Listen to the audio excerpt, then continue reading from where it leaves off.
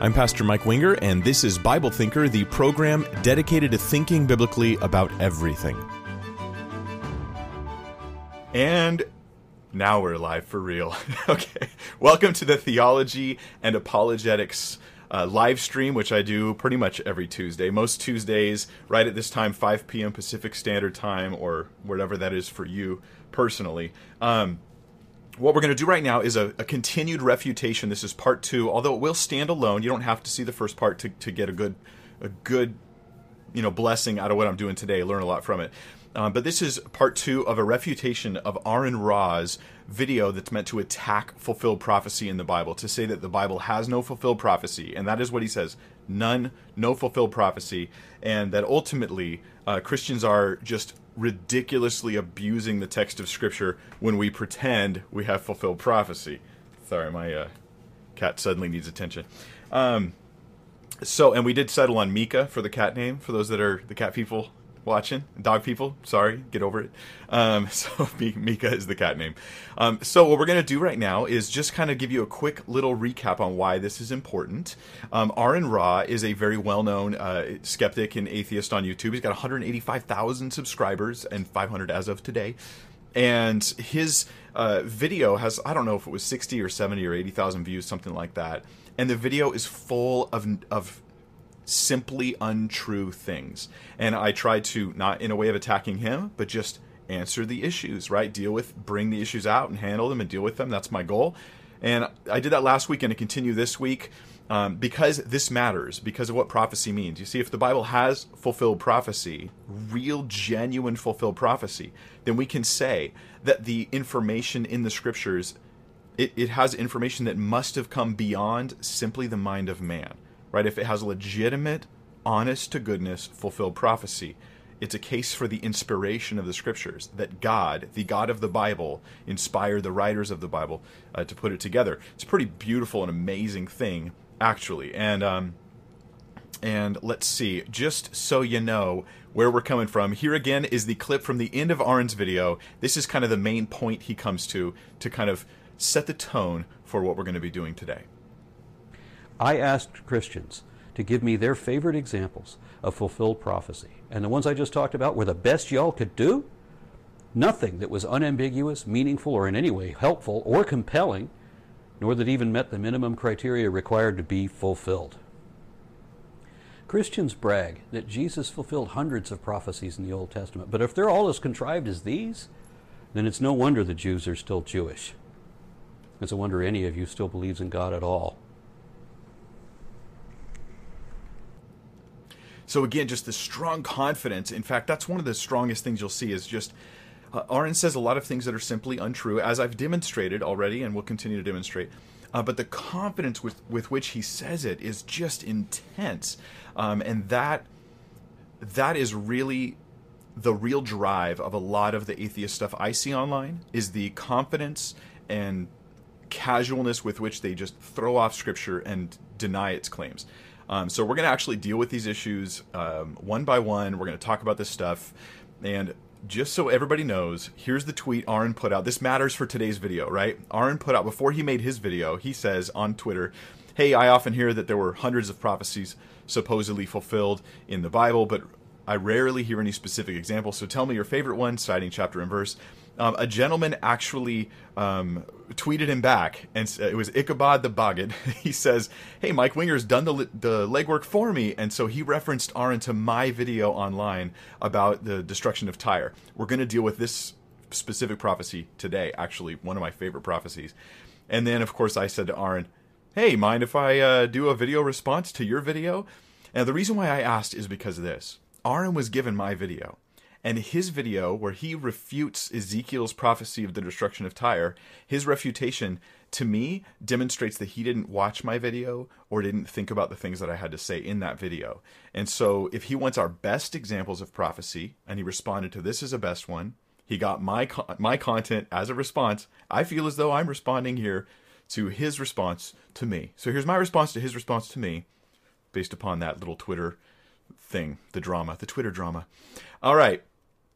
So real quick recap from last week. This was, to me, the most telling moment of all of last week's content. It was this moment right here where Aaron put up a list of prophecies that he says a Jewish Messiah has to fulfill, and he also says Jesus fulfilled none of these. And these were things like Jesus has to be Jewish. I mean, Jesus was Jewish, guys, right? He has to be the member of the tribe of Judah, descendant of David. Jesus was this as well. Basically, we went through this list, and I explained how even based on Aaron's own terms, his case falls apart, and it was embarrassingly bad when it comes to just the truthfulness of things. So let's now pick up today. That's all in last week's video, and you can get into that. So today, let's start with this clip right here. Listen carefully to what Aaron says, and I'll respond. Himself said that some, but not all, of his disciples would still be alive to see him return to earth in the clouds at the right hand of power. But every one of his disciples are dead now, and our boy is at least 1,950 years late. So I think it's safe to say we've been stood up. He ain't coming. All right, so in this first example, we have Matthew 16, Mark 9, and Luke 9. And all three of these mention where Jesus is like, hey, some of the people who are standing here, you're going to see me in my glory or in my kingdom, or you'll see basically a revelation of something. It's worded slightly differently in the different texts. And he says, hey, Jesus was supposed to come back right away. And he didn't come back right away, i.e., therefore, Jesus' prophecy failed. This is a different tactic than what we've talked about so far in his videos, because now he's specifically saying Jesus had false prophecies. Now I have, and it's in the link, or the link is in the video description here, I have a video on whether or not Jesus was a false prophet. This gets into several various passages of Scripture, and I'll skip to the end, right? Spoiler alert, he was not a false prophet. But I unpack those issues carefully and thoughtfully in that video, and you're welcome to look there. It's from a live stream I did. I don't know, it was like 4 months ago, I think. But this particular passage where he is quoting in Matthew, it's in Matthew, Mark, and Luke. And what's interesting is he doesn't say, I'm coming back and lots of people will see me in this generation. Rather, what he says is, some people who are standing here right now, some, are going to see what? See me in my kingdom, see me in my glory. And then what happens next, in all three of the Gospels, this is recorded, the very next event is what we call the Transfiguration. So we look at this and we say, he predicts that some select group will see me, and then the next thing's a Transfiguration, where they go up to this mountaintop, and Jesus is transfigured, and he's in his glory, and we see Moses and Elijah come with him, and we see God the Father speaking and saying, this is my beloved Son, hear him. I mean, there's Jesus in his kingdom. And it's only some of the people, Peter, James, John, the trio. And so we would look at that as the fulfillment. Now, this is not contrived, because this is contextual. Matthew, Mark, and Luke, every passage that has this quote that Aaron quoted, every one, literally the very next verse is the transfiguration of Jesus. All three times. So that's just a contextual thing. You just look at the Bible in context and you let it speak. Now, some are not going to like this. But the truth is they don't like it because they want Jesus to be a false prophet, and they're not interested in looking, some people just not interested in looking at context to understand things as they were written. Now we're going to look at what Aaron says about qualifications for prophecy, because I was asked about this in the Q&A at the end of last week's live stream, and people were like, what was the qualifications Aaron give? And I said he didn't really give clear qualifications. Well, he does give something here. So listen up. This is what Aaron thinks we have to call something a good prophecy. Definitely have a time limit. Without that, you can't claim success either. I'm going to back it up a bit. Here we go. For a prophecy to have any value at all, it should state clearly and unambiguously what's going to happen, to whom, where, and when, and not in symbolic lingo that has to be decoded. It should be something that wouldn't have happened eventually anyway, but if it is, then it should definitely have a time limit. Without that, you can't claim success either, because anything that can happen will happen if given enough time. Okay, so I'm going to put them on screen right here. These are the qualifications that Aaron just gave.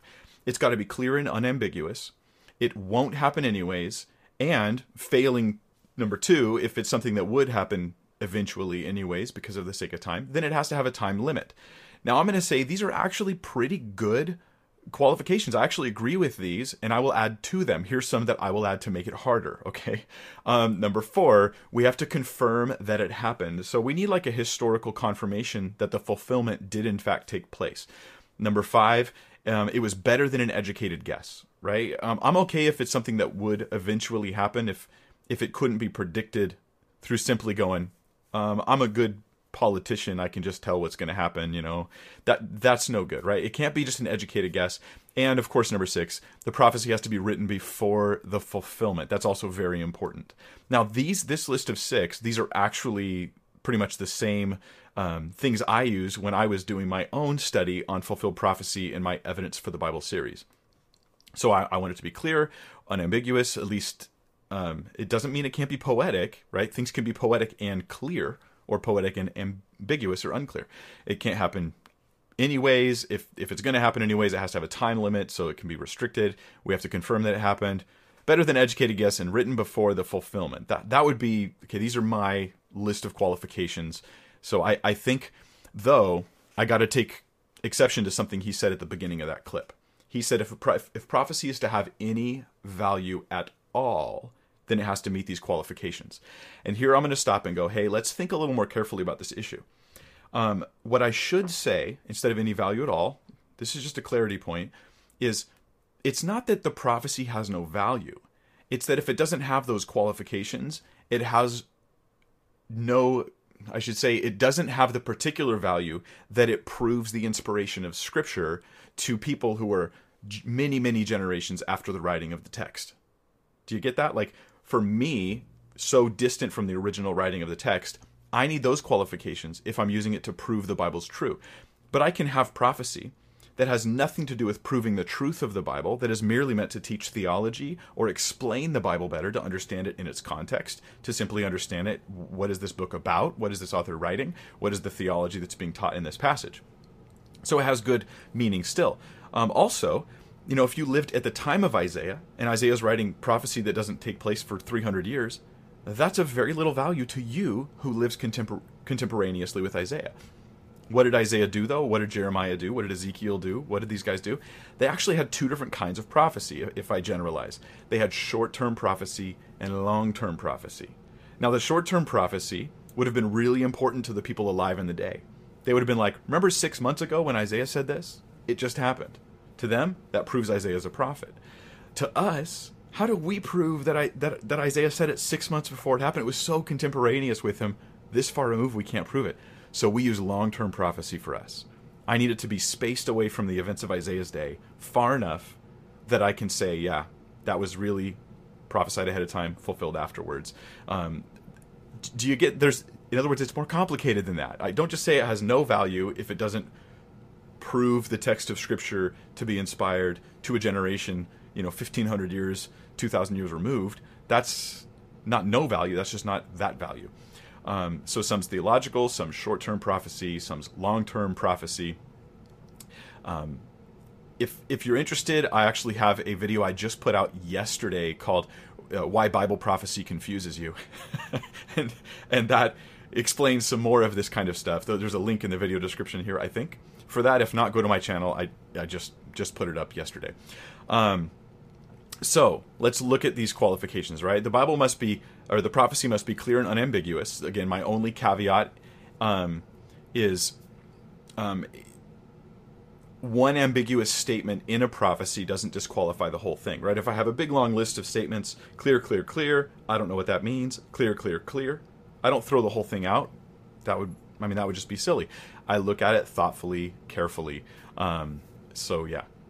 But I do need to be able to say it's clear in this sense. It can't be easily applied and reasonably applied to a whole bunch of different events throughout history. Like, if it can be applied to 20 different fulfillments, then how is that really going to help me with prophecy? It won't happen anyways. We talked about that. It has to have a time limit. I don't agree that it has to have a time limit. Only that it needs a time limit if it's a particular kind of prophecy. See, if it's less specific, then it needs more of a time limit to just give it more specificity, right? He also says in his video, anything that can happen, I'm quoting Aaron now, anything that can happen will happen if given enough time. Now this is obviously untrue, right? Like anything that can happen won't happen. I mean, the USA could have been the first person to get someone into space. Did that happen? No. If I give enough time, will the United States be the first people or group to get? No, it's already happened, right? It wasn't the United States. That was Russia. Barack Obama could have declared war on Canada. That could have happened. But no matter how much time you wait, it's never going to happen. It's not going to happen. I could become an atheist, but no matter how much time you give, that's not going to happen. I mean, I could just make up things all day long. And besides, if I say anything that can happen will happen if given enough time, if this is really something I believe, then I better believe in God, because if God even could happen, then apparently God did happen because he had enough time, which I wouldn't put it quite that way. But hey, if you follow that you should be a theist. Okay, then I have my addition, so we'll move on. Arendt, in this next passage, he again attacks the idea that Jesus gave us good prophecy, specifically Jesus now. So listen to what he says about Jesus, and then I want to show you that Arendt is, and I don't totally blame him here, right? A lot of people take this passage out of context because they quote it without reading it. They pass it along, and maybe you've done this. Now is maybe a chance to rethink the way you view this passage in the book of Matthew. So here, listen to what he says about supposedly Jesus' wrong prophecy. Jesus' prophecy for the end times. For many will come in my name, saying, I am Christ, and will mislead many. And you will hear of wars and rumors of wars. For nation will rise against nation, and kingdom against kingdom, and in various places there will be famines and earthquakes. And people hear this and think, wow, that's how it is now. Well, of course it is. That's how it's always been. Every year for the last couple millennia, at least, has met every one of those criteria. Okay, so here's the passage, Matthew 24. I'm going to bring it up on the screen for you guys to see, Matthew 24:4. And let me bring up my, there we go. Right there for you to see. Let's read it in context. Now, you may have heard, hey, there's earthquakes. Does that mean Jesus is coming back? Increased earthquakes? Or there's a lot of wars going on, there's famines. That's the opposite of what Jesus meant. And this is something I've shared before, and I'll probably share it again because I think people need to hear it. Look at what Jesus says in context, right? Jesus answered them, see that no one leads you astray, for many will come in my name, saying, I'm the Christ, and they will lead many astray. You will hear of wars and rumors of wars. See that you are not alarmed, for this must take place, but the end is not yet. Wars and rumors of wars are things that should not alarm you about the coming of Christ. There's a war over here. This is not. No. Jesus is literally giving us a list of things to not panic about, not be alarmed about. Wars, rumors of wars. Verse 7. For nation shall rise against nation, and kingdom against kingdom. There will be famines and earthquakes in various places. All these are but the beginning of the birth pains. Then they will deliver you up to tribulation and put you to death, and you will be hated by all nations for my name's sake. And then many will fall away and betray one another and hate one another. Now, if Jesus was coming back in 10 minutes after the resurrection, how is it that all this wars, rumors of wars, earthquakes, famines, pestilences, people, Christians being murdered, killed for his name's sake, and people falling away, betraying one another? Verse 11, many false prophets will arise, leading many astray. And because lawlessness will be increased, the love of many will grow cold, but the one who endures to the end will be saved. And this gospel of the kingdom will be proclaimed throughout the whole world as a testimony to all nations, and then the end will come. So Jesus is giving a list of things that don't mean he's coming yet. That's just yes, expect it, the stuff will happen. Arendt quotes it as though it's the opposite of that. Now, again, lots of people do. A lot of people get this wrong. You just have to read the passage in context. In the passage, Jesus does give one particular sign that does signal his second coming, and that is in verse 15. So what do we look for? So when you see the abomination of desolation spoken of by Daniel, by the prophet Daniel, standing in the holy place, that would be in the temple, let the reader understand. Then let those who are in Judea flee to the mountains, and he gives instructions specifically to the Jewish people at that time. Now, this is, of course, a topic for another video to get into great detail, but the abomination of desolation, effectively, here's an Antichrist, the Antichrist character. He comes into the temple. He's making some sort of horrible, evil type sacrifice in the temple. This will require a rebuilt temple for this to take place. And that's the big sign. That's the big sign, right? There's a lot more details there I just don't have time for in today's stream because we haven't even talked about Ezekiel 26 yet, and that's like probably the most important thing for us to cover today. So I hope you can see this.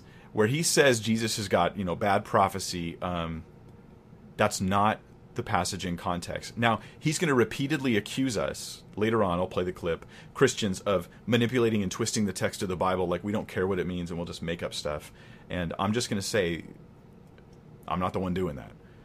Instead, I really, really do care what the text says. And the text says, a long time, earthquakes, famines, pestilences, wars, these things should not alarm you. That just happens. Persecution, that happens. The preaching of the gospel throughout the world, that's all going to happen. Watch for this one sign, which has not happened yet. So, now let's dig into probably what's the meatiest part of today, which is the destruction of Tyre. So I'll preface it with this. I'm going to play Aaron's clip. Then I'm going to explain to you this whole prophecy from Ezekiel. We'll look at Ezekiel 26. I'll show you a little PowerPoint I've got for that. And I'll explain it in more detail. Try to remember Aaron's specific claims. So he's going to talk about why he thinks this prophecy failed, and then I'm going to respond. And I'm going to respond to him the same way I already responded in the video that was sent to him about Ezekiel 26. So this is kind of covering old territory, but now you can hear both sides of the argument because his video doesn't do that, and I love doing that.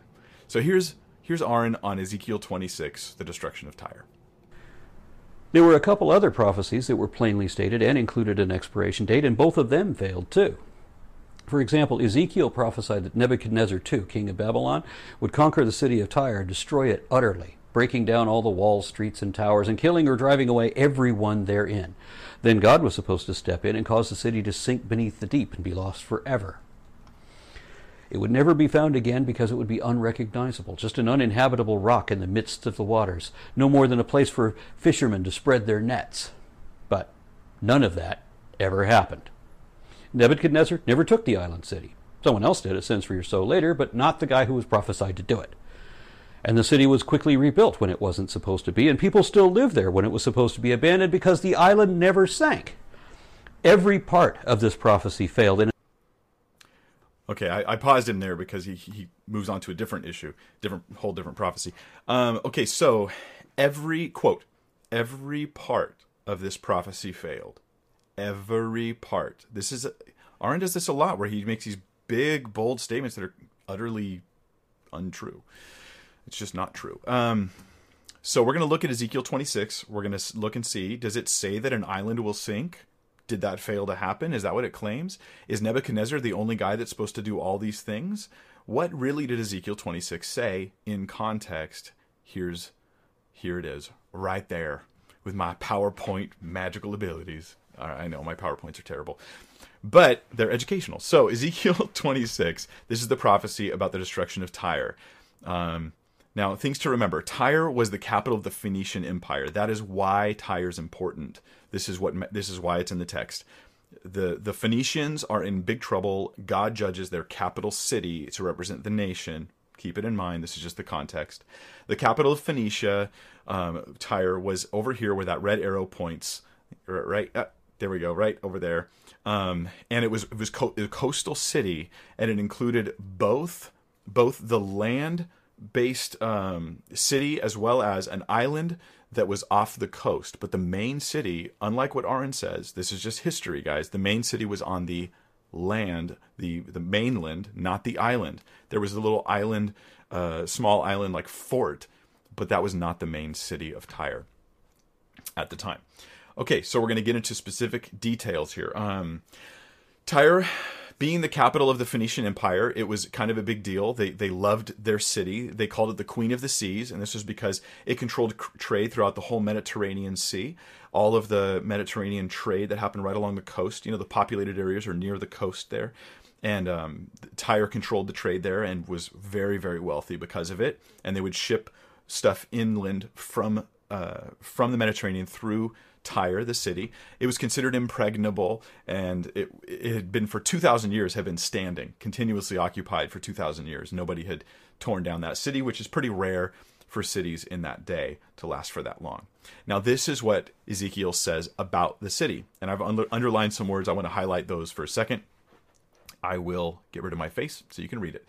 Okay, Ezekiel 26, verse 1, therefore thus says the Lord God, behold, I am against you, O Tyre, and will cause, and I'll highlight already, many nations, not just Nebuchadnezzar, right? He says this is all, Aaron says it's just Nebuchadnezzar. The first sentence of the prophecies is many nations to come up against you, and then it describes how. As the sea causes its waves to come up, many nations, many waves. That's the context. So we see like a repeated action that happens one after the other. That's the concept. Verse 4, and they shall destroy the walls of Tyre and break down her towers. What are they going to do? Specifically, destroy the walls, break down her towers, and I will also scrape her dust from her and make her like the top of a rock. That's a pretty... Now, this is super specific. We're talking specificity. This city is supposed to have the dust scraped off of it, and not only the towers broken down, but this really top of the rock. And then verse 5, it shall be a place for spreading of nets in the midst of the sea. For I've spoken, says the Lord God, it shall become plunder for the nations. Also her daughter villages, which are in the field, shall be slain by the sword. Then they shall know that I am the Lord. This is very, very, very specific stuff here. That's the general overview, and then we're going to continue, and God's going to tell us now, breaking it down. That was the overview. Here's the breakdown of how it'll go down as we just continue reading in Ezekiel.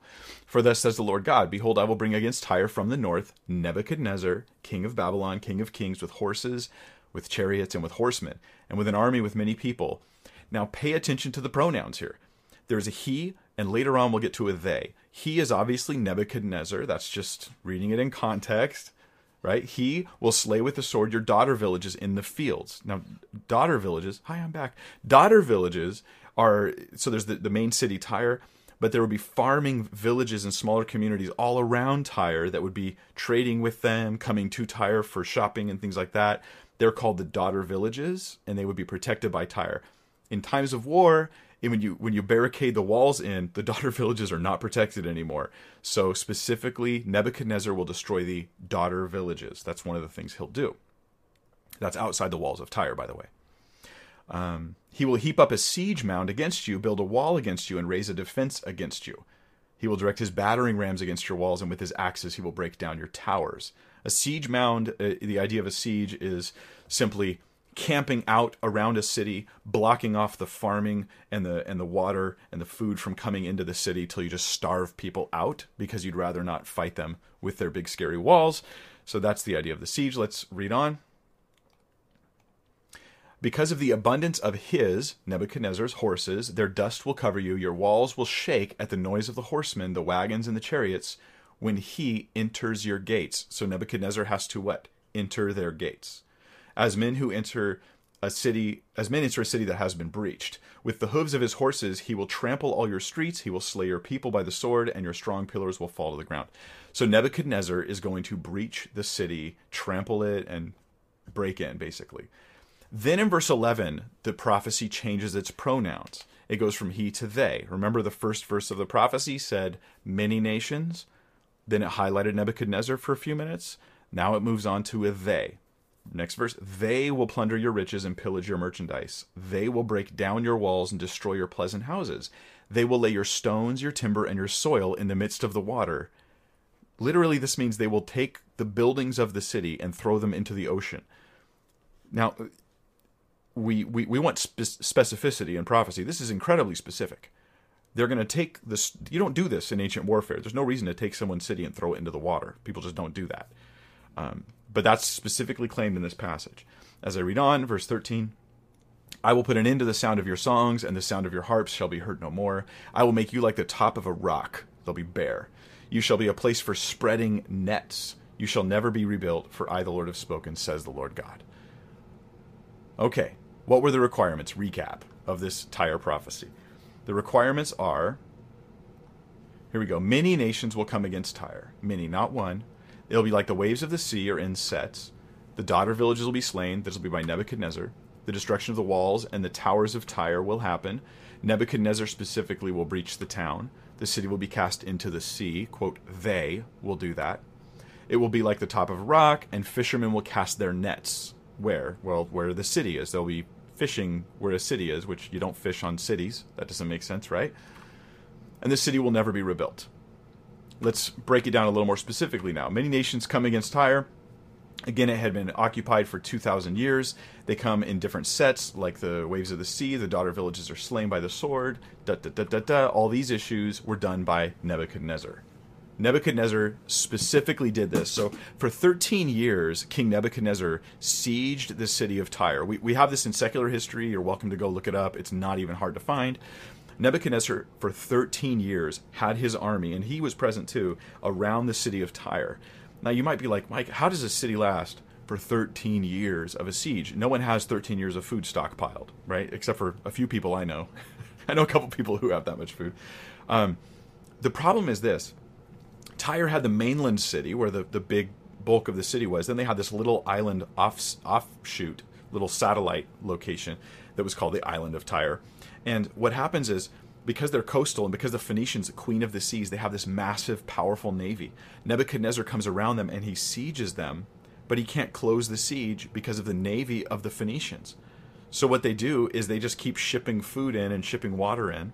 And during this 13-year siege, the people of Tyre, this is really interesting history stuff, the people of Tyre start moving and relocating. And they go, you know what, we can't beat Nebuchadnezzar, his army's too big, but our navy's really powerful. So they move off to the coast, and this is when the people move from the mainland city of Tyre to the island city of Tyre. They start relocating.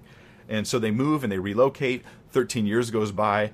Finally, after they move and relocate, Nebuchadnezzar, he's like a little disappointed. Let's just be honest. He's a little disappointed because the people move off about half a mile off coast, and by the time he gets there,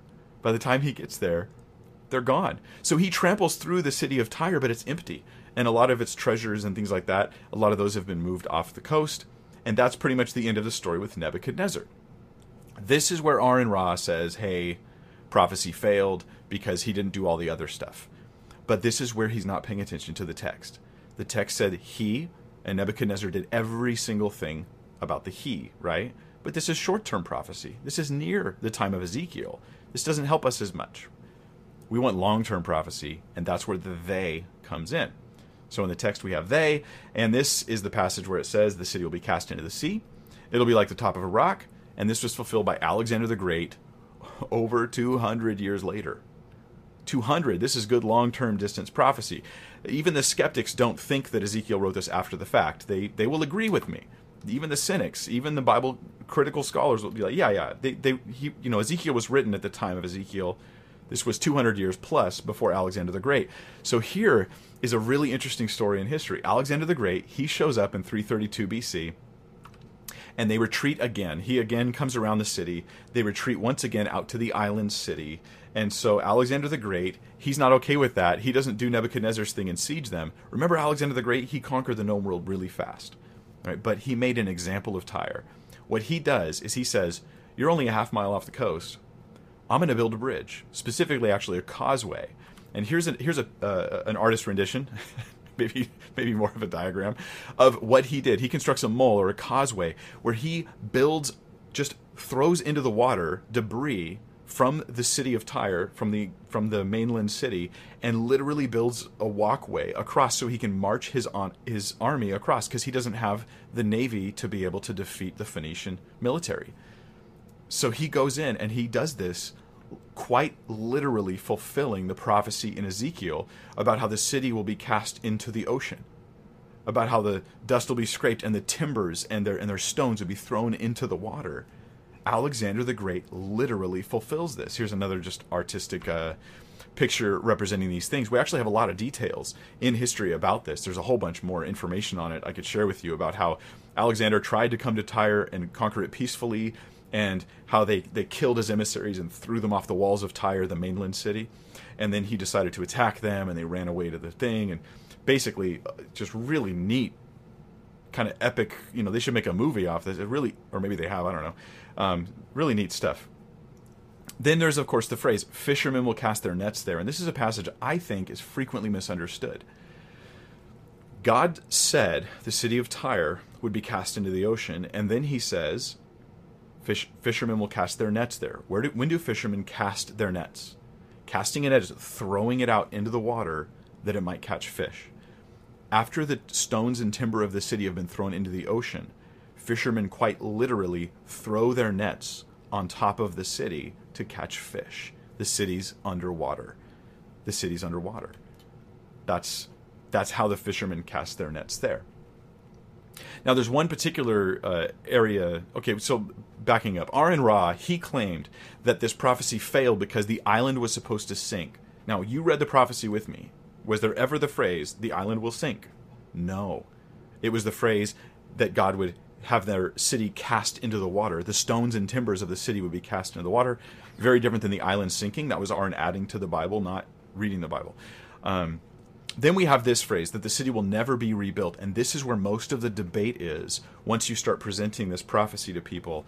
If there's one area where they will try to kick back the skeptics and try to say, no, the Bible's not fulfilled, it's in this right here. And sometimes Christians have not done themselves any favors here because we don't know necessarily enough about history. So Tyre will never be rebuilt. Well, what do we mean by rebuilt? Rebuilt just means to be restored, to return to a prior existing state. That's not some special definition. That's just the dictionary on rebuilt, and this is specifically the Hebrew dictionary, the Dictionary of Biblical Languages with Semantic Domains. That's what I'm quoting here. So the question is this: was Tyre rebuilt? Now, pause for a moment. If Tyre was rebuilt, you have to at least acknowledge it's kind of remarkable that over 200 years before the event, it was able to describe how some multiplicity of nations would come against Tyre and do this, take the city, throw it into the water, and then people would cast their nets upon it. Like is not your mind, blowing because of this? Are you not mind blown? I am blown away by the implications of this, right? But it will nag at you. But was it rebuilt? And I would say, this is the photo you will find online that even some Christian ministers have used. They go, look, this is Tyre. In fact, there's the causeway. There's the causeway that he built. It's gathered sediment and sands over time, over the years. But you can look and see there's really nothing there. It has not been rebuilt. But if you do a little more Google search, and if you wonder, why is this picture from 1930, right? Why is it so old? You will find that there is a modern day Tyre with over 30,000 people living in it. Here's a picture of modern day Tyre. And you can Google search this and find it pretty easily. How do I explain this? Now here's where the real debate is. Is this a rebuilt Tyre or not? Well, in one sense, it's Tyre, and it's been built. But is it a rebuilt Phoenician Tyre? This is the debate. And I have more information on this in a video I've linked in the description about Ezekiel's prophecy on Tyre, but let me just say this. Cut to the chase, right? Because I don't want this video to be too long. Phoenician Tyre was forever gone. Tyre was the capital of Phoenicia. Remember? Phoenicia, queen of the seas. It was the one who governed all the trade from the Mediterranean on inland and into the east. This was the powerhouse of the day. Phoenicia was a world power, and they were the impregnable and indestructible city. It was not just Tyre. It was Tyre, the capital of Phoenicia. After Alexander the Great destroyed and wiped them into the ocean, quite literally, after this, there was never a Phoenician city of Tyre ever again. What Alexander the Great did was he rebuilt Tyre, and he deported whoever he didn't kill, which was most of them. He just deported everybody, and then he brought in Greeks, and he made it a Greek city, and he built new city plans when they rebuilt Tyre. Right? It was not Tyre anymore. It was now a Greek city, specifically so it wouldn't be a Phoenician city. And this is what historians actually say about it. Let me read to you some quotes from what they say about this particular event, the rebuilding, not really a rebuilding, replacing with something different, actually. Alexander did far more against Tyre than Shalmaneser or Nebuchadnezzar had done. Not content with crushing her, he took care that she never should revive. For he founded Alexandria as her substitute and changed forever the track of the commerce of the world. This is from 15 Decisive Battles of the World by Edward Creasy. Another quote, two more quotes right here, and you can look at the references right on the screen here. But after treating Tyre with the greatest atrocity, Alexander rebuilt and replanted it that future generations might regard him as the founder of a new city. This was an intentional political move by Alexander to say, Phoenician Tyre's gone. This is Alexander's Tyre. This is the Greek Tyre. Encyclopedia Britannica says Alexander replaced the population by a colony of Greeks or Carians. With this memorable siege terminated the glory of Phoenician Tyre. It was gone, forever gone, not to be seen again, Phoenician Tyre. Thomas Summers says, having cleared the city of its former inhabitants, the Macedonian conqueror endeavored to re-people it by colonies from other parts and styled himself as the founder of Tyre. New city, new identity, new association.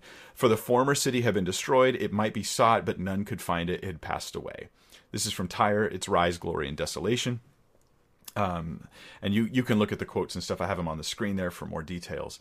And what I would say here is, on several points that hopefully you've picked up on, Aaron Ra has misrepresented the text of Scripture. He said that the island was supposed to sink. That's not what it said. It said the city was to be cast into the water, and fishermen would cast their nets on it, which they did. They're literally fishing on the city. And he goes, that city, the one I cast into the water, it's not going to be rebuilt. And sure enough, anything that bore the name of Tyre was not Phoenician. It was not Phoenician.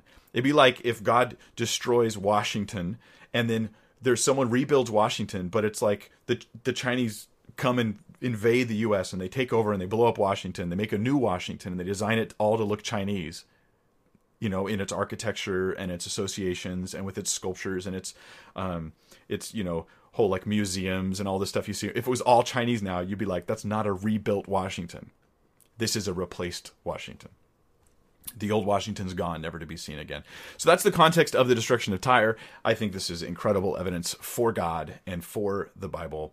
And Aaron's best attempts, which really, he's just echoing what every skeptic says about it, in my opinion, fail. And what's more important to me is this. In the video that he was sent, in response to his request, give me your best prophecies, he was sent my video. I deal with this in my video. And he didn't acknowledge it, and he didn't respond to it. Why do I say that? One of my goals here, I'll admit it, is I don't want you to think that this guy is a good source. Maybe you're a follower of Aaron Ra and you stumbled on my video and you thought, you know, I don't really have the time to study all this stuff, but Aaron, he's really smart and he's getting into it for me. And I think I trust him. You shouldn't. Okay. It doesn't mean he's lying necessarily. If nothing else, he's just not getting into the details. He's not carefully looking at the content, basically not a reliable source. So did every part of the prophecy fail? No, not even remotely. Okay, so this next thing is what I will call a rant. Aaron gets into a rant in his video, a couple of them, probably 3 or 4 of them, but here's one of them right now. And prophecies particularly appeal to the paranoid and are especially popular with conspiracy theorists, seeking patterns that are not apparent to any rational person. Believers determine their interpretations by arbitrarily shifting from literal to metaphorical and back with no rhyme or reason or discernible distinctions, reading between the lines and then ignoring the lines, such that one verse is taken to refer to a whole other topic than the rest of the chapter just because it sounds similar to something else, as if every author of the Bible had attention deficit disorder.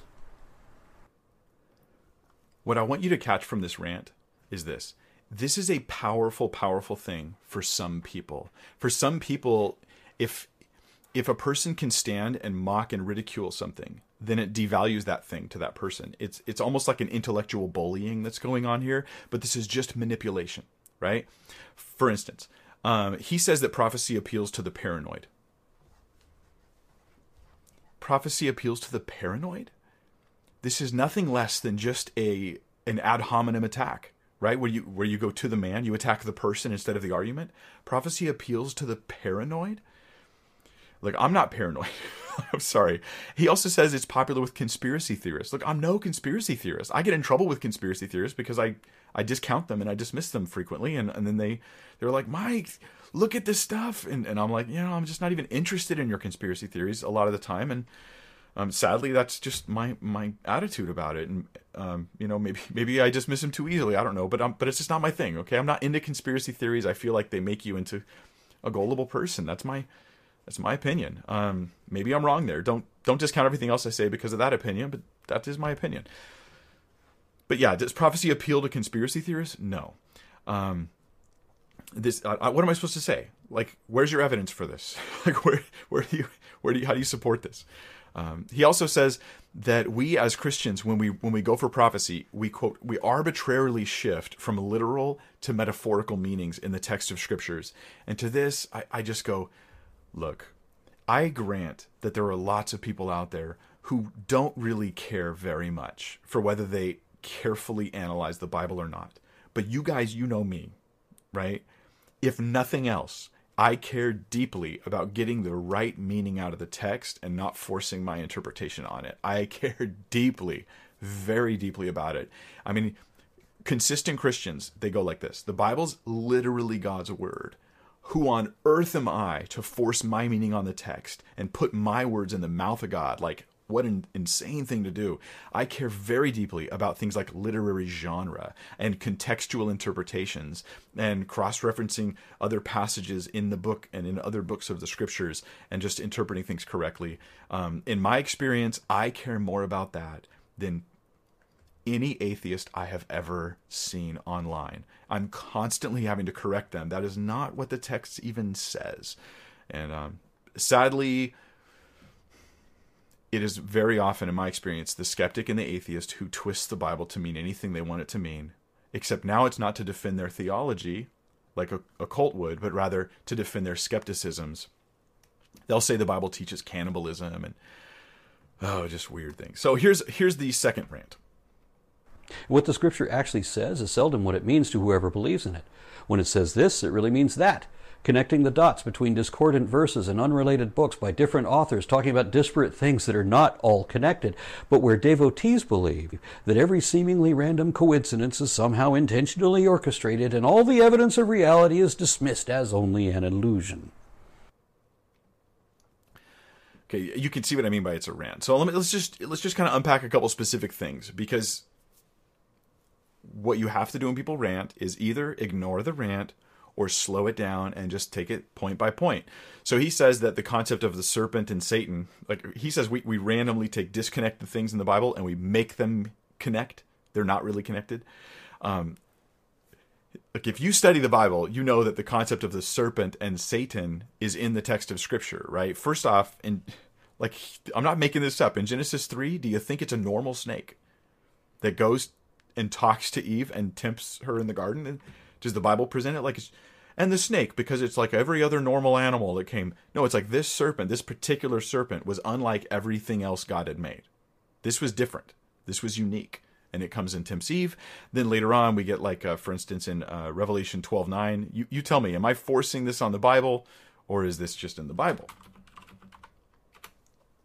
Right, and that great dragon, that ancient serpent, right? That great dragon was thrown down, that ancient serpent right there, who was called the devil and Satan, the deceiver of the whole world. What was he? Was the deceiver. He deceived Eve, was thrown down to the earth, and his angels were thrown down with him. Now, if you want, you can say, I don't believe the Bible, I don't think the Bible's true, but you can't accuse Christians of fabricating the connection between the serpent and Satan. That's directly in the text of the scriptures. So I think that's...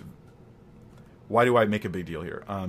Aaron made a big claim, right? We just make stuff up. Christians don't care about what the Bible really says. We just make disconnected connections for no reason because we feel like it, arbitrarily. And he gave an example. And I always like looking at people's examples. And his example proves him wrong in this case. Yeah. So Aaron paints me as a fool. I mean, if he's describing me in this text, I'm a guy who supports prophecy. In fact, I'm a guy whose video he was sent for this very video, right? And he paints me like I'm a fool. Like you're a fool if you just go to interpret the Bible and you make prophetic connections or something like that in it. And I'm sorry. What do you want me to say to this? Like, I'm not offended. I'm sad that it's so wrong. That it's okay in many people's minds to just treat Christians like they're idiots. How many people think Christians are just dumb? Christians are just dumb. And when they encounter an intelligent Christian, they're like, I don't understand. It must be a scam. It must be a trick. There must be something ungenuine about it.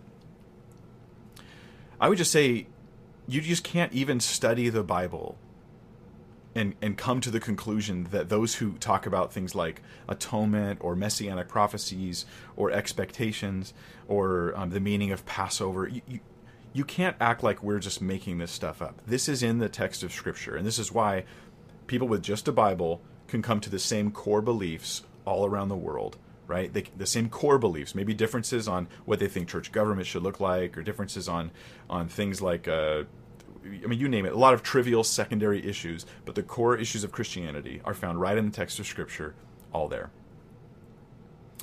Okay, I'm going to skip a few things that Aaron says. He goes and he talks about Nostradamus and Charles Manson, I'm not kidding, and the X-Files. And he compares Christians finding prophecy in the Bible, I'm not exaggerating, to Charles Manson and his delusions about the Beatles. This is not worth my time. If this is the level someone's operating on, you're on your own, buddy. You're on your own there. I don't need to rescue you from that kind of folly. But then he gets into Zechariah 9:9, and this I love. Listen to what he says about Zechariah 9:9. I'm going to demonstrate that that's not true. Christians prefer to adapt Jewish prophecies for their own purposes. For example, all four Gospels point to Zechariah 9:9 as referring to Jesus' triumphal entry into Jerusalem. However, again, this is a Jewish scripture, and the rabbinical interpretation is that the Philistines were supposed to be converted and the land of Israel enlarged by this prophesied king. But that didn't happen with Jesus. The story says he was rejected by rabbinical assembly, where fulfillment of this prophecy would have required Jesus to have been accepted. All right, he gave you guys, let me pull myself up so you can see me on the screen here. I didn't put myself on there earlier. Well, hello. Hi, everybody. Okay, so he gave his interpretation of this, but let me walk through some of the claims he made first. He says, quote, Christians prefer to adapt Jewish prophecies. Now, I got to pause you for a second there. Christians, Christians, you know what this means? Christ is the Greek word for the Hebrew Messiah. Messiah. We're not adapting Jewish prophecies. We are believing Jewish prophecies. That's what we're doing, right? I'm a Christian. I believe in the Messiah. I have a faith that comes from the faith of Abraham. I'm a Gentile, not a Jew, but my faith is the fulfillment of Judaism. This is just what it is. And so as a Christian, when I claim to be a follower of Christ, I'm literally saying I'm a follower of the Messiah of Israel. That's what I'm claiming, right? So we're not adapting Jewish prophecies, we're just believing Jewish prophecies, and the artificial separation of the two is just weird, and I wanted to point that out for you guys. He says that Zechariah 9:9, what's required to fulfill this passage is for the Gentiles to accept Messiah. Of course, that's happened. And for the Israel to be enlarged, the borders of Israel to be enlarged. Now, let me just read to you Zechariah 9:9 again. What do you hear about Gentiles and the borders of Israel in this passage? Just listen to me reading it to you. Rejoice greatly, O daughter of Zion. Shout aloud, O daughter of Jerusalem. Behold, your king is coming to you. Righteous and having salvation is he. Humble and mounted on a donkey, a colt, the foal of a donkey. Your king's going to come on a donkey. The Gentiles have to receive him. Nope. He's going to enlarge Israel's border. No, it just says he's going to come on a donkey. That's all it says. It's just all it says. But then he goes on to say that it's not messianic. Now, it's weird to me, first off, he claims it's not messianic. Did you hear the quote, right? He goes, this isn't about Messiah at all. And I'm like, well, wait a minute. How can it not be about Messiah, yet also require that Gentiles accept Messiah and Messiah enlarges the borders of Israel? I don't understand that. But let's not quote from me. Let's quote from the Talmud, the Babylonian Talmud. This, of course, is an authoritative Jewish source. And what does it say? This is a non-Christian Jewish source. What does it say this passage is about? Zechariah 9:9. I'll just read the whole section. It says, Rabbi Alexandri says, Rabbi Yehoshua ben Levi raises a contradiction between two depictions of the coming Messiah. And we get here, they're debating in the Talmud, like, what exactly is the Messiah going to be like? There seems to be two contradictory statements about him. It is written, here's one of the statements, there came with the clouds of heaven one like unto a son of man, and there was given him dominion and glory and a kingdom. His dominion is an everlasting dominion. And that's from Daniel 7, verses 13 and 14. So they're going, hey, they recognize this is about Messiah. Messiah is supposed to come in the clouds of heaven, and he's called the Son of Man.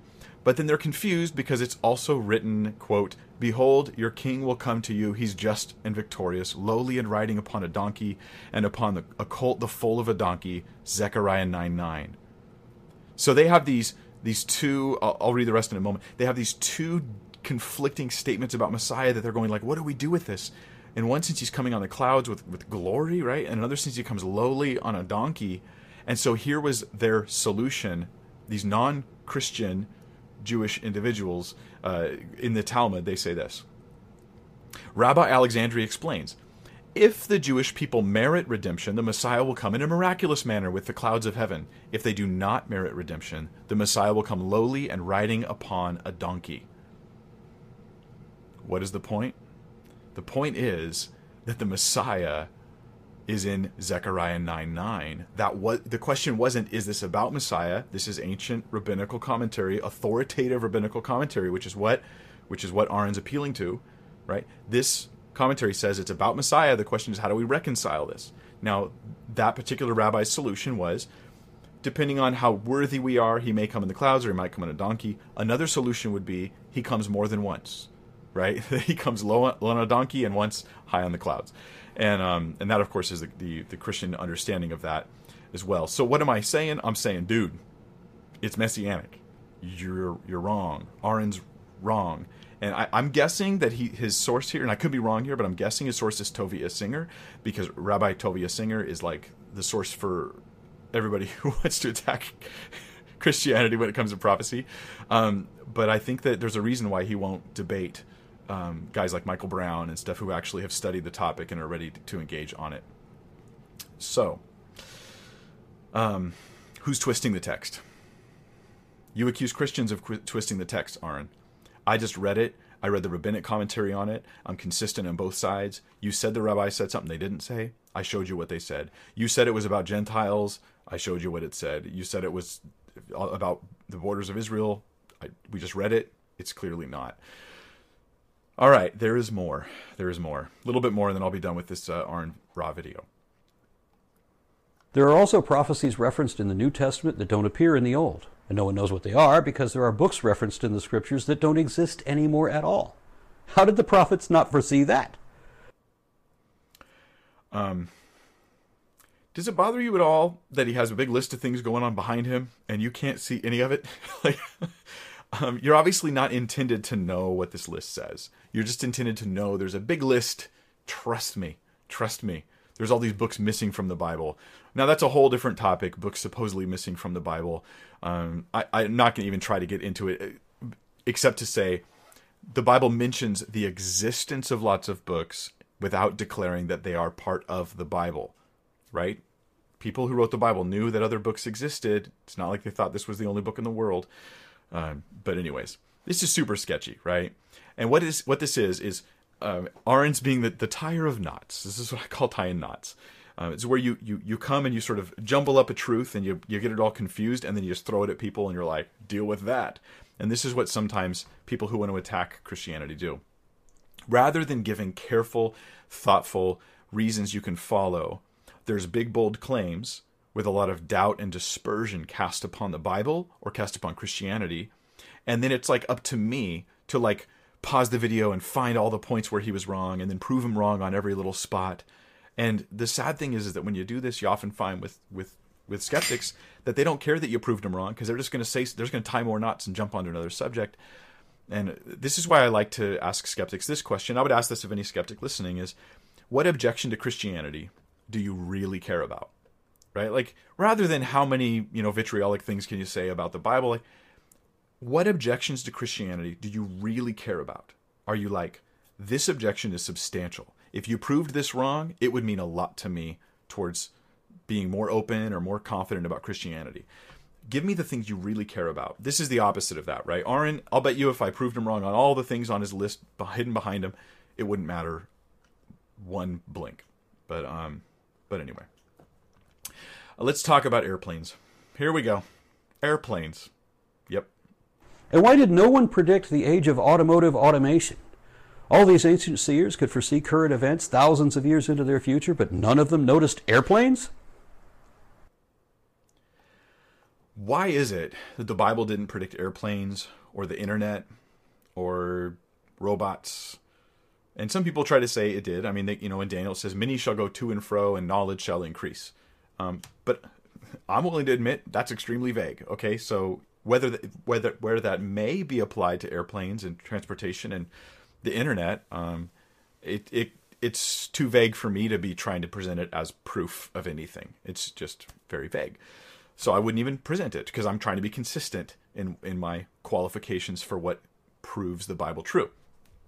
But why would the Bible not say airplanes? Well, let's just consider it this way.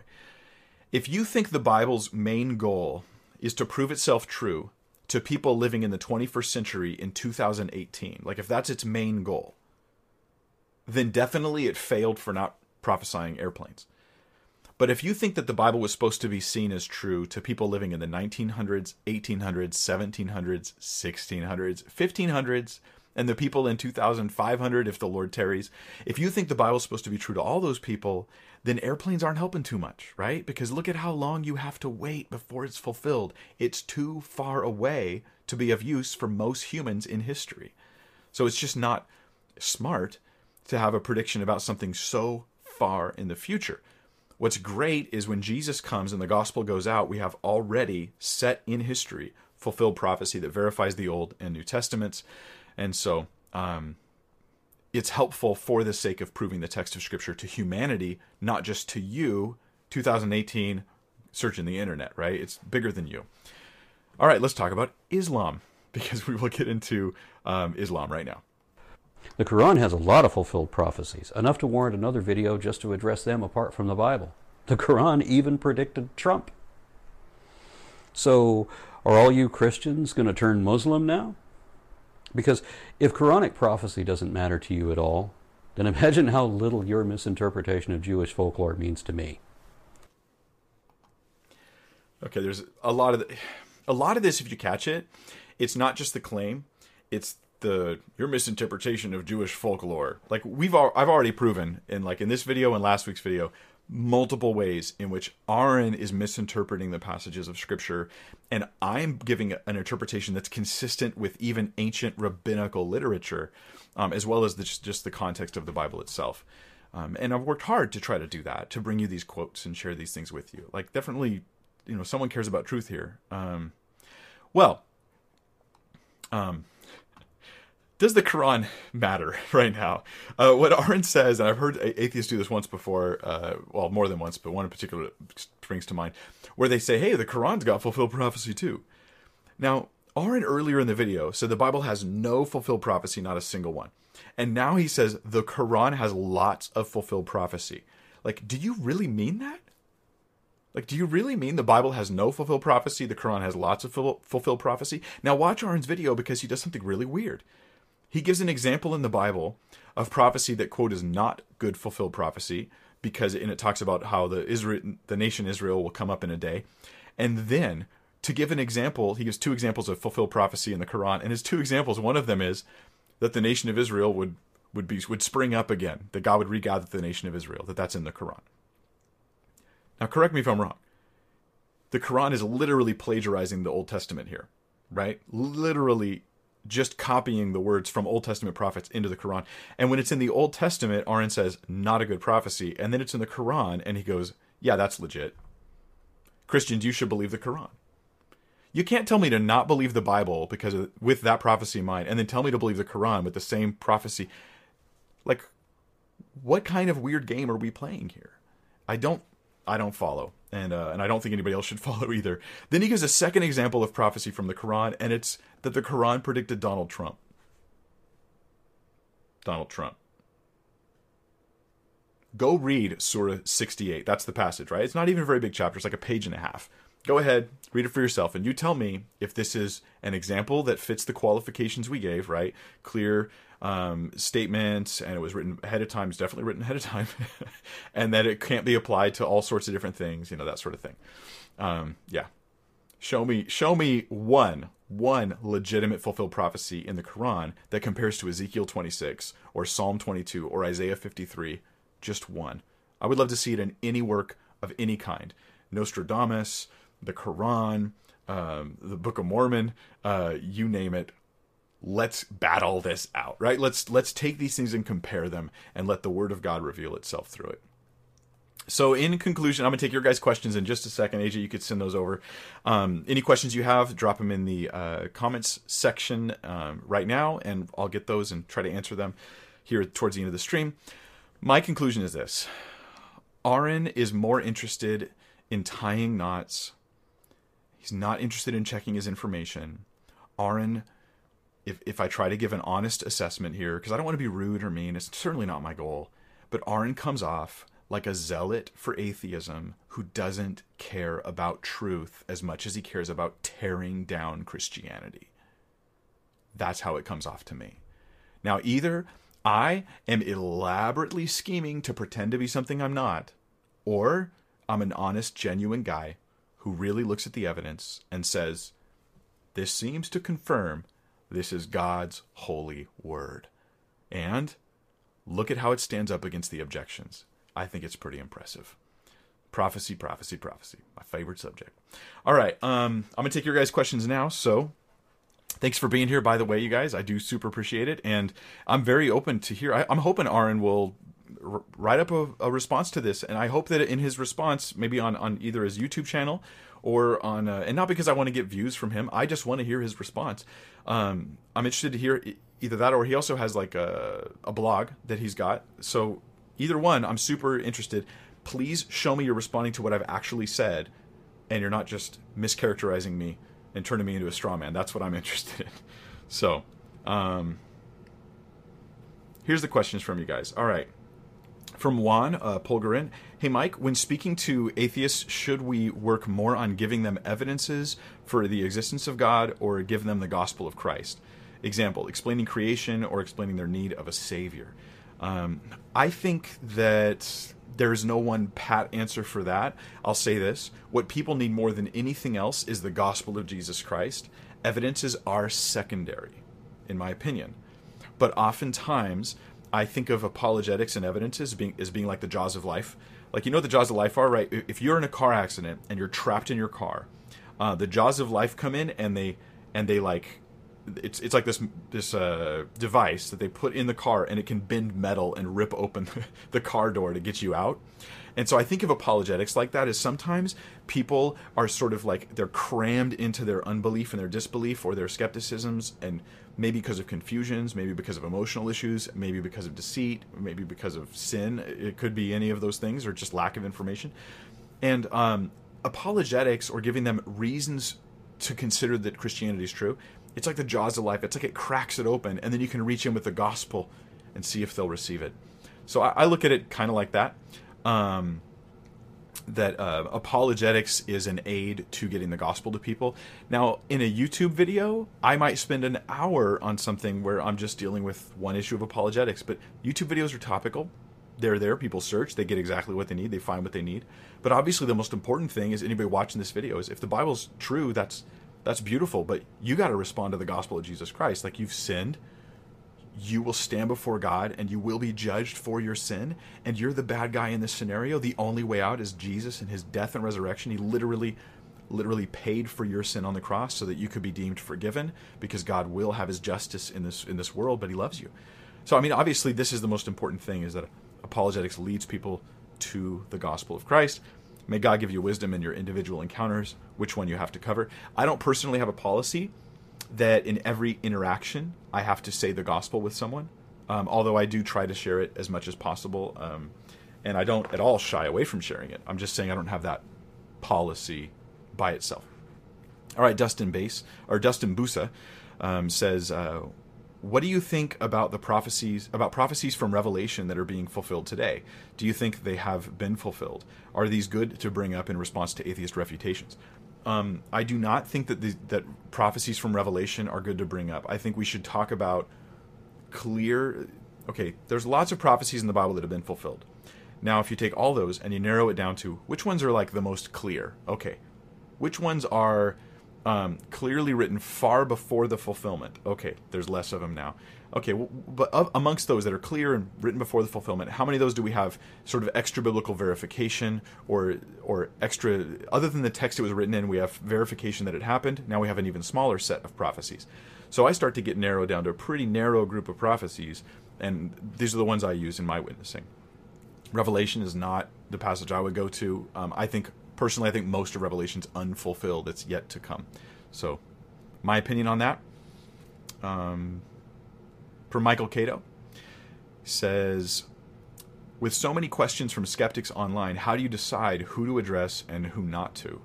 Oh, well, I address as many as I can. Here's the thought for you is, do I have a good answer for this person, or am I just saying stuff? You should only address what you have a good answer for. An honest answer, an answer that you'll look back a year later and be like, I'm glad I wrote that. That was a good answer. Also, I address as many as I can. I think it's important. And sometimes, especially in a public forum, you're interacting with a skeptic, but there's like 5-10 people following that conversation. They're not clicking like on anything, right? Because they're like, they don't want anyone to see that they're there, but they're following the conversation. Maybe you're answering it for them. Maybe you're helping them out, not even the person you're talking to. So it's really not a waste of time, in my opinion. But it just has to do with how much time do you have. I don't have time to answer every skeptic. I get now people messaging me more than I can handle, and I have to just pick. I just can't respond to every message. So use wisdom and don't feel trapped. Just try to be faithful with your time. So from Adam SE, how do you ultimately measure whether or not your interpretation is correct? For that, Adam, I'd recommend, and maybe you know this stuff. I'd recommend looking up the term hermeneutics. Hermeneutics is the fancy term for it, is the description for it is the art and science of biblical interpretation. You can have hermeneutics for other things too, but when we talk about theology, we literally have really worked hard to come up with lists of rules to make us consistent and contextual with our interpretations. And I never think my interpretation is right simply because it's my interpretation. That is never a good reason to think I'm right? Oh, I must be right because it's my opinion. That's folly. But rather, I look at the context. I look at the greater context. I look at the words themselves. I look at just the same way that you'd read a newspaper and you go, how do I know that newspaper was about the Knicks winning the championship? And you're like, well, because I read it. Like, in context, that's clearly what it was about. I realize that, Adam, you do street epistemology. It's hinted at in your name. And I think you're on Twitter as well as Adam does SE, right?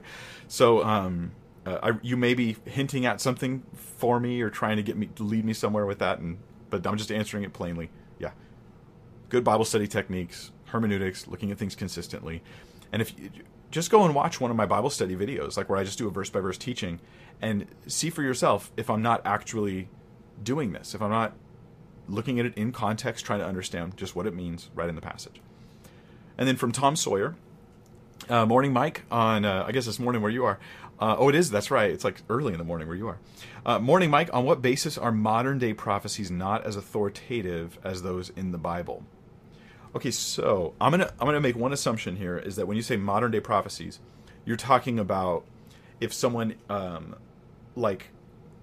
from the Spirit of God, has a prophetic word, like they're able to, God shows them something and they speak forth that thing. Maybe they say, this is going to happen. There's going to be a war, and God's telling us as a church we need to get out of town, or something like that. How is it not as authoritative?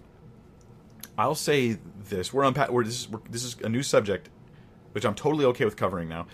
But I wanted to just say this is a different subject. This is kind of an in-house discussion between Christians about whether or not prophecy can happen without it being Scripture. I think that in the Bible we have a good case for believing that not all prophecies are Scripture.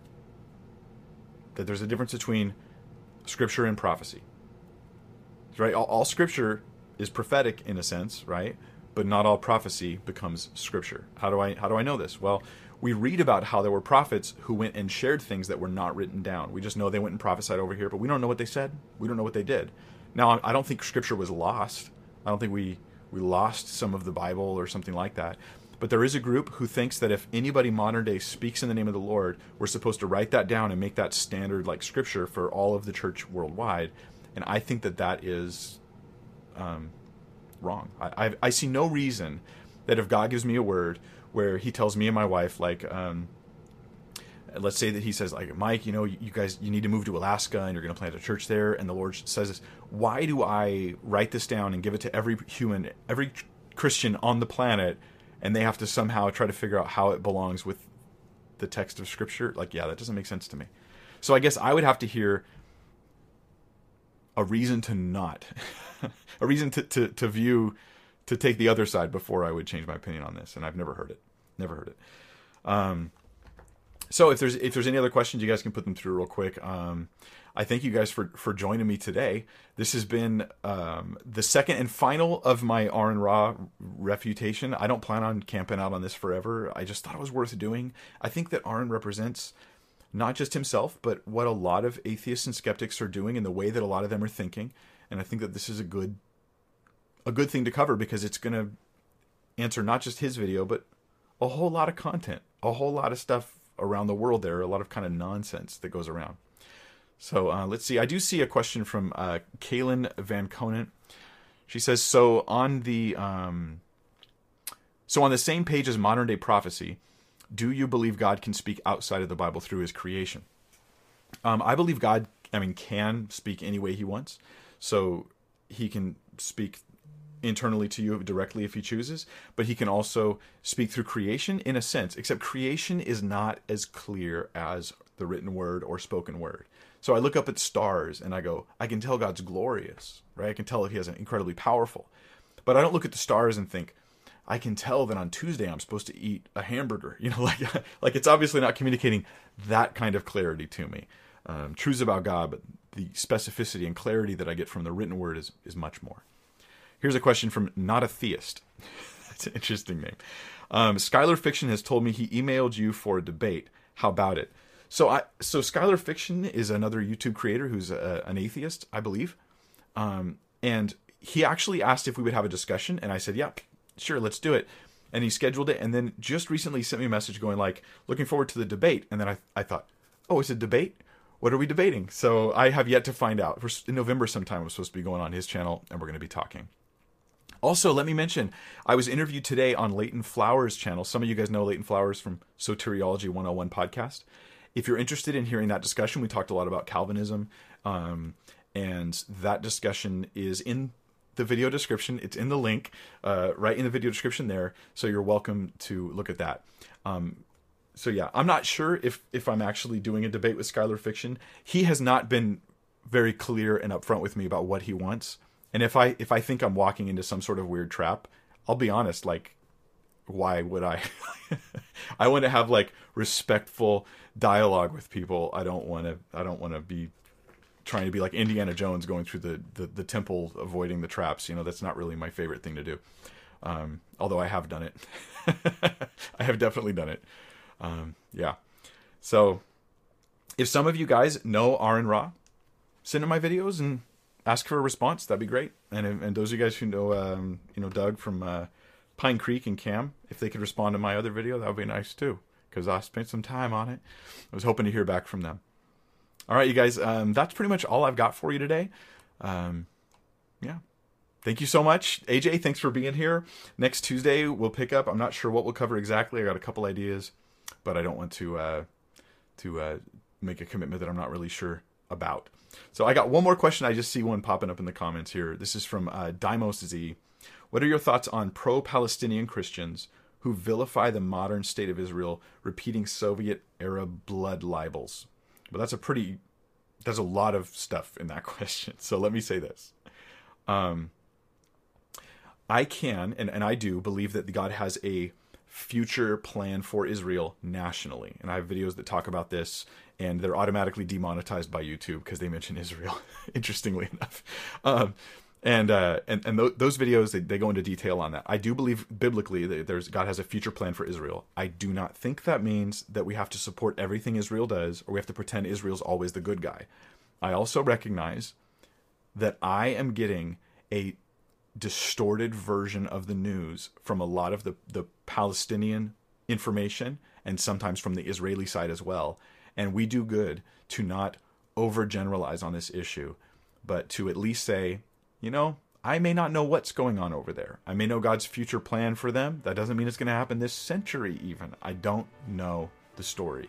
So at least to be cautious and gracious. I know God's love for both Israel and the Palestinians, for the Arabs and the Chinese and the Russians and even the Californians. We do good to put the gospel as a much greater issue than those other things. And Skeptical Jed, no, I'm not a dispensationalist. So yeah, thanks guys. This has been really fun. I've enjoyed it. I unfortunately, since I had mic problems in the beginning of the live stream, I will have to go back and delete like the first minute of the live stream, which means the live chat will disappear. So all your thoughtful comments will go into oblivion. I'm sorry for that. That's not on purpose. That's just the way YouTube does it. So thanks guys. Have a fantastic day. Lord bless you, and thank you for joining me.